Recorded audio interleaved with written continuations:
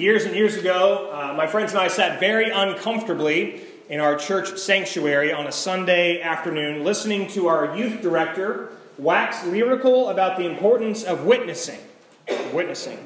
And I can remember sitting very uncomfortably in my pew, struggling to figure out what in the world she was talking about. Witnessing? When I heard the word witness, my mind immediately jumped to dum-dum, bum-bum-bum-bum-bum. You know, the theme song from Law and Order. Witnessing to me sounded like what you did when something went wrong. And so we listened and listened until she announced that it was time for us to share our testimonies together. Testimony was another word that for me sounded like it belonged more in a courtroom than in a church sanctuary. But slowly she pulled out a microphone connected to the sound system, and she put it out in front of us all to see, and she waited for one of us to testify. Now, in many churches, testimony, offering a witness, is an integral part of worship. It's an opportunity for someone to come forward, take the microphone, and share what God has done for him or for her. But for us, this privileged group of high schoolers attending youth group, our testimonies sounded a little bit more like this. You know, a few weeks ago, I was really worried about passing a test that I didn't study for, so I asked God to help me, and I actually passed. I remember wanting a baseball bat when I was younger, and I guess God had something to do with it when I opened one up on Christmas morning. You know, we had a really beautiful day yesterday. Thanks, God. One by one, we listened to these rather trite and cliche renditions of all that God had done for us. And after each person finished, that microphone stood there waiting for the next person to offer their testimony. The last person to go was a girl in my grade, a girl who usually remained completely silent during youth group. She was one of those people that participated with the minimal amount of effort necessary, even though she looked like she hated everything we did. So she was the last to go, and she slowly made her way forward to the microphone, and she said very quietly, "I don't really know what to say, except that I don't have any friends. But being here with all of you, talking about God every week, it makes me feel like maybe one day I could have friends. I don't really know what to say except that I don't have any friends. But when I'm here with you talking about God, it makes me feel like maybe one day I could have friends." To this day, I remember seeing the solitary tear run down her cheek. I remember the silence that filled the sanctuary after she gave her testimony. Testimonies, these times of witness, when we usually have them in church, they're an opportunity for people like you to name and claim what God has done.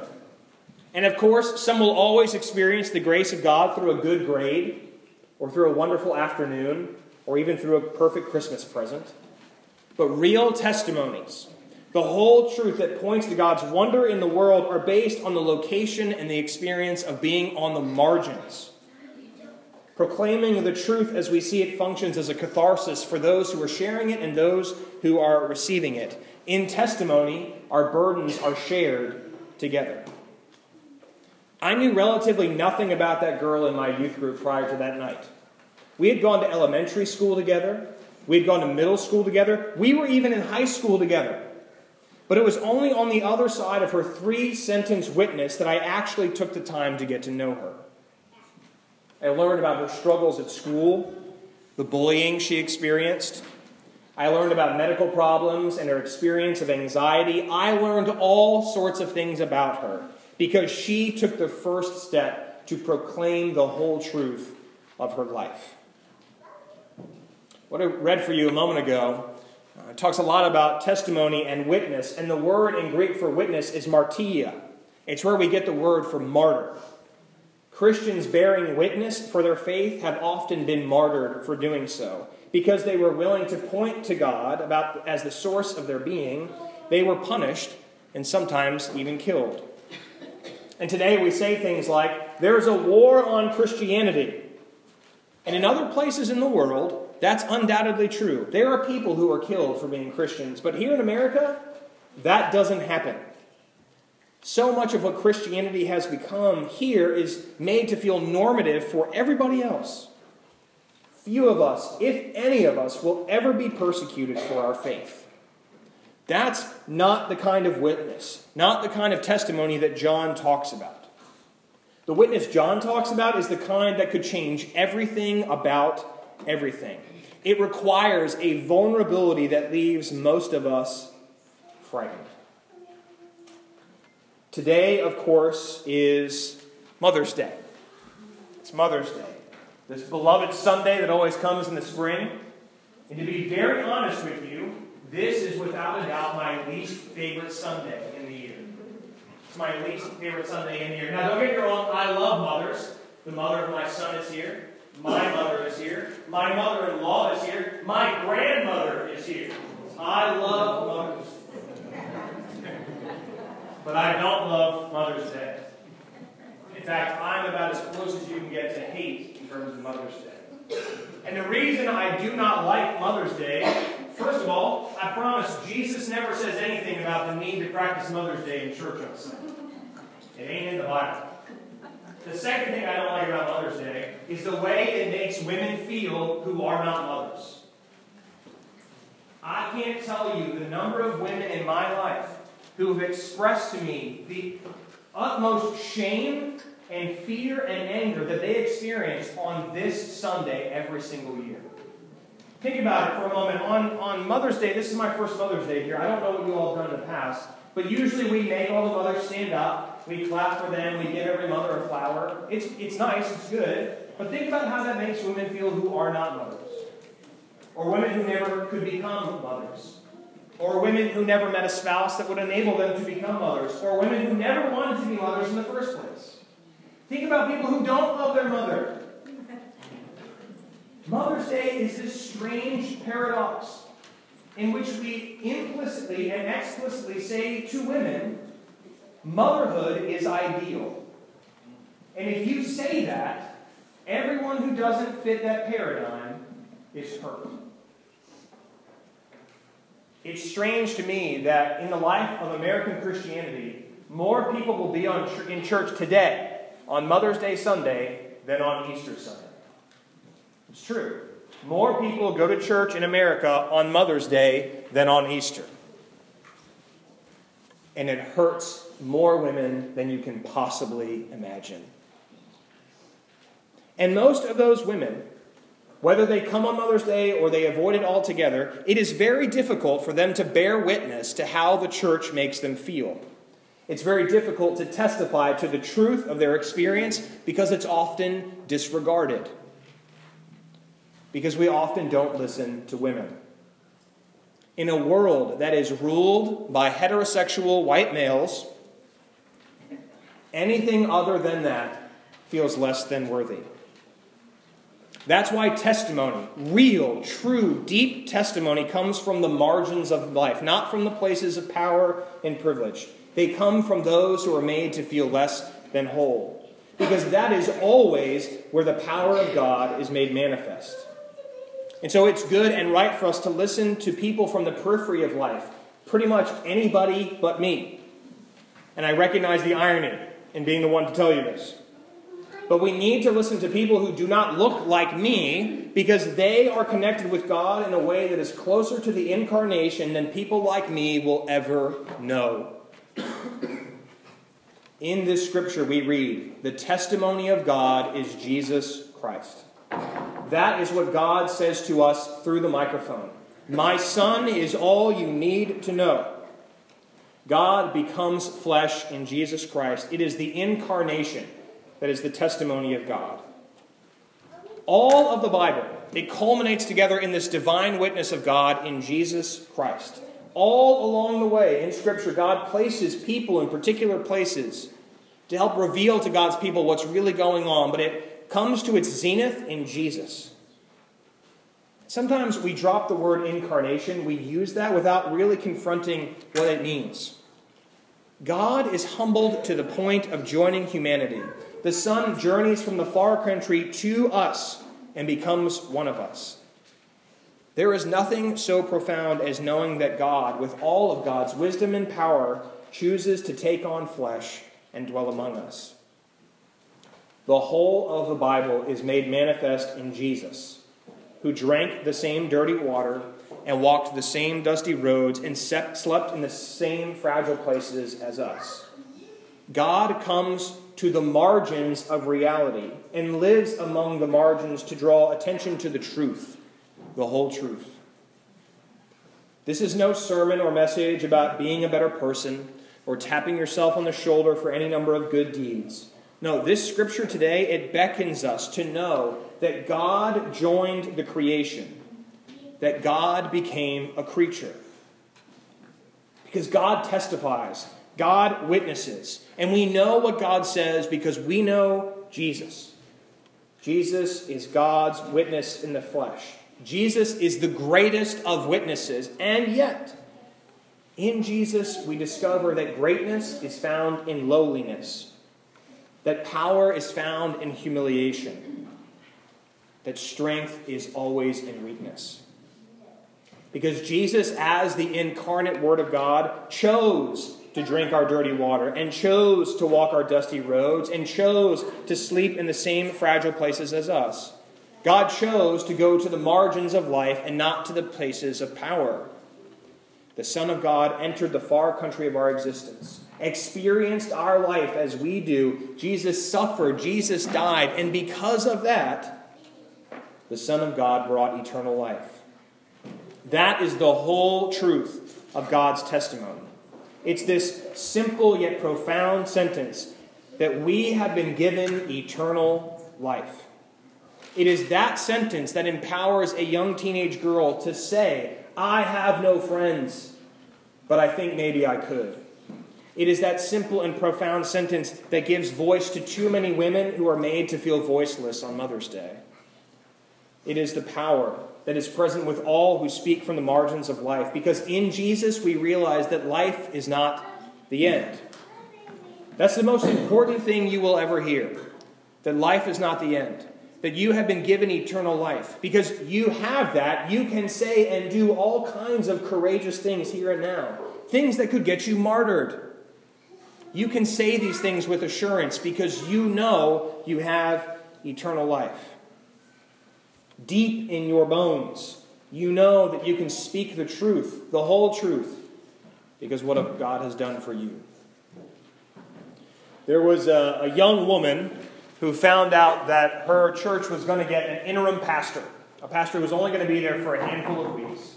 And because she was a good mother, she brought her children to church every week, not knowing at all what the sermons were going to be like.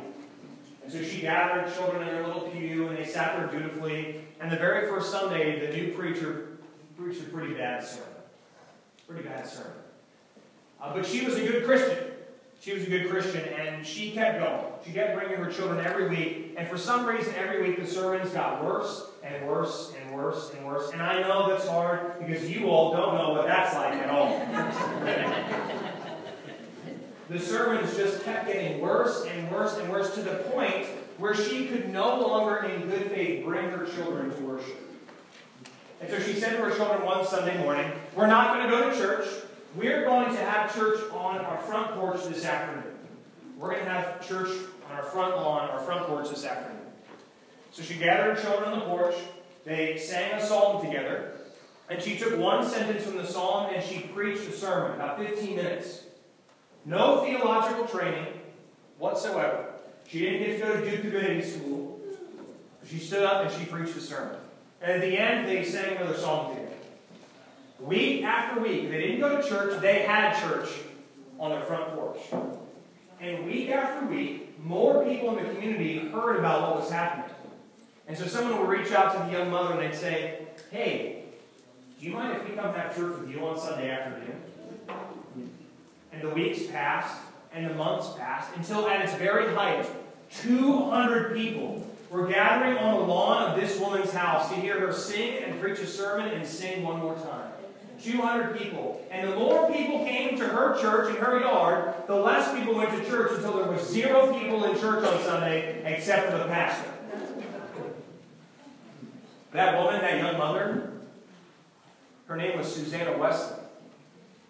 She was the mother of John and Charles Wesley. John Wesley is the founder of Methodism. The year was 1720. Susanna Wesley lived in a time where women were forbidden from speaking in church. She lived in a time where it was forbidden for women to learn from the Bible. She lived in a time where for most women they were forbidden to even learn how to read. And she had church on her front lawn. Two of those in attendance were John and Charles Wesley, perhaps the greatest preacher and greatest hymn writer the world has ever known. John and Charles Wesley started something that we now call United Methodism because of what their mother did on the front porch. We forget sometimes that the disciples of Jesus got in a lot of trouble in the beginning, not because of anything they said in particular, but because they included women.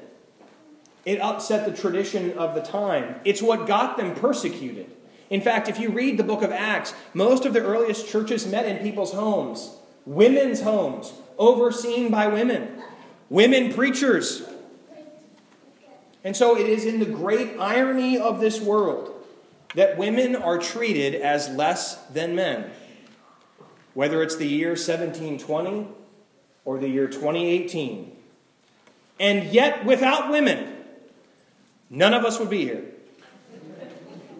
And more importantly, without women, the church would not exist. The whole truth of God's grace is that power will always be found at the margins with women. God always chooses the lowly to bring down the mighty. God uses the ordinary to make manifest the extraordinary. God came to us in Jesus, and everything about everything changed forever. So on this Mother's Day, I say to you, thanks be to God for women. I offer this to you in the name of the Father, the Son, and the Holy Spirit, one God now and forever. Amen. So back to my story about how United Methodists like to vote on everything. As I said earlier, last annual conference, all of the representatives from the Virginia Conference, we sat together and we voted about whether to add the word gender to this paragraph in the Book of Discipline, effectively trying to protect women, clergy, from being unfairly treated. Nothing about equal pay, nothing about that at all. I mean, that's kind of what it's getting at. It was just to add the word gender. And it took us 9 months to tally votes from all over the world. And this week it was announced that the provision failed to pass. Friends, it is 2018. And the global United Methodist Church could not agree that male and female clergy should be treated equally. It's 2018, and the global United Methodist Church could not agree that male and female clergy should be treated equally. So I share this with you because obviously part of my sermon is about Mother's Day. But part of it is my utmost shame and disgust and frustration with the denomination I call home. Because unlike me, many of my female clergy friends had to get up in their pulpits this morning and preach a sermon, even though their denomination said to them explicitly this week, you do not have the same worth as your male counterparts. Here in Virginia, I'm not talking about across the world, here in Virginia, female clergy of equal number of years served, of equal education, on average, make over $10,000 less than their male counterparts. There is a gender wage gap in society in general. There should not be one in the church. And we, as a global denomination, said no. I love the United Methodist Church. I really, really do. I love John Wesley. I love Charles Wesley. I love Susanna Wesley. But it's very hard for me to reckon with the fact that in the scripture we read, that male and female have been created equal in the eyes of God, is not made manifest in the way we govern our church. So pray for the United Methodist Church. And perhaps even more importantly, pray for female clergy. We have one that came from our church. Her name is Robin B. Miller. Longtime member of our church. She serves down the road from here. She's awesome. If you know her, call her. Call her today when you get home. Tell her she is loved and has worth. Because the rest of the church said the opposite.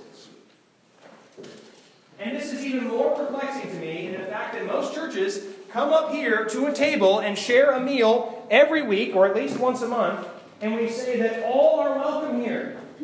That all of us are sinners in the eyes of God, and yet we're all welcome. We're all invited to this thing, that it is given to us without cost.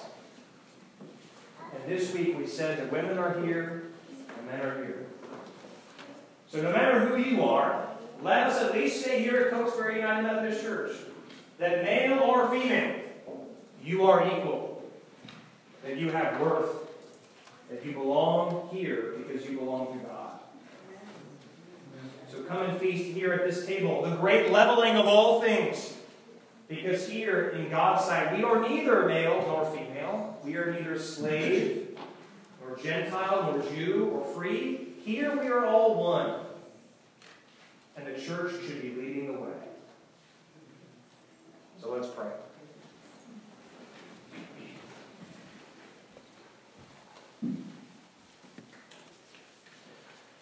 Most merciful God, you saw fit to gather us here together on this Mother's Day, and perhaps it's better to call it Women's Day.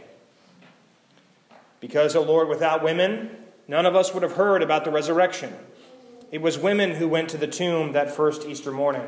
It was women who oversaw the very first churches. It was women, and will always be women, who help us to see what the resurrection really means. So, Lord, as we are invited here to this place, we pray that you would help us to see and to know that we are made and bound to one another. That here in this meal, neither male nor female, we are made one with you. Amen.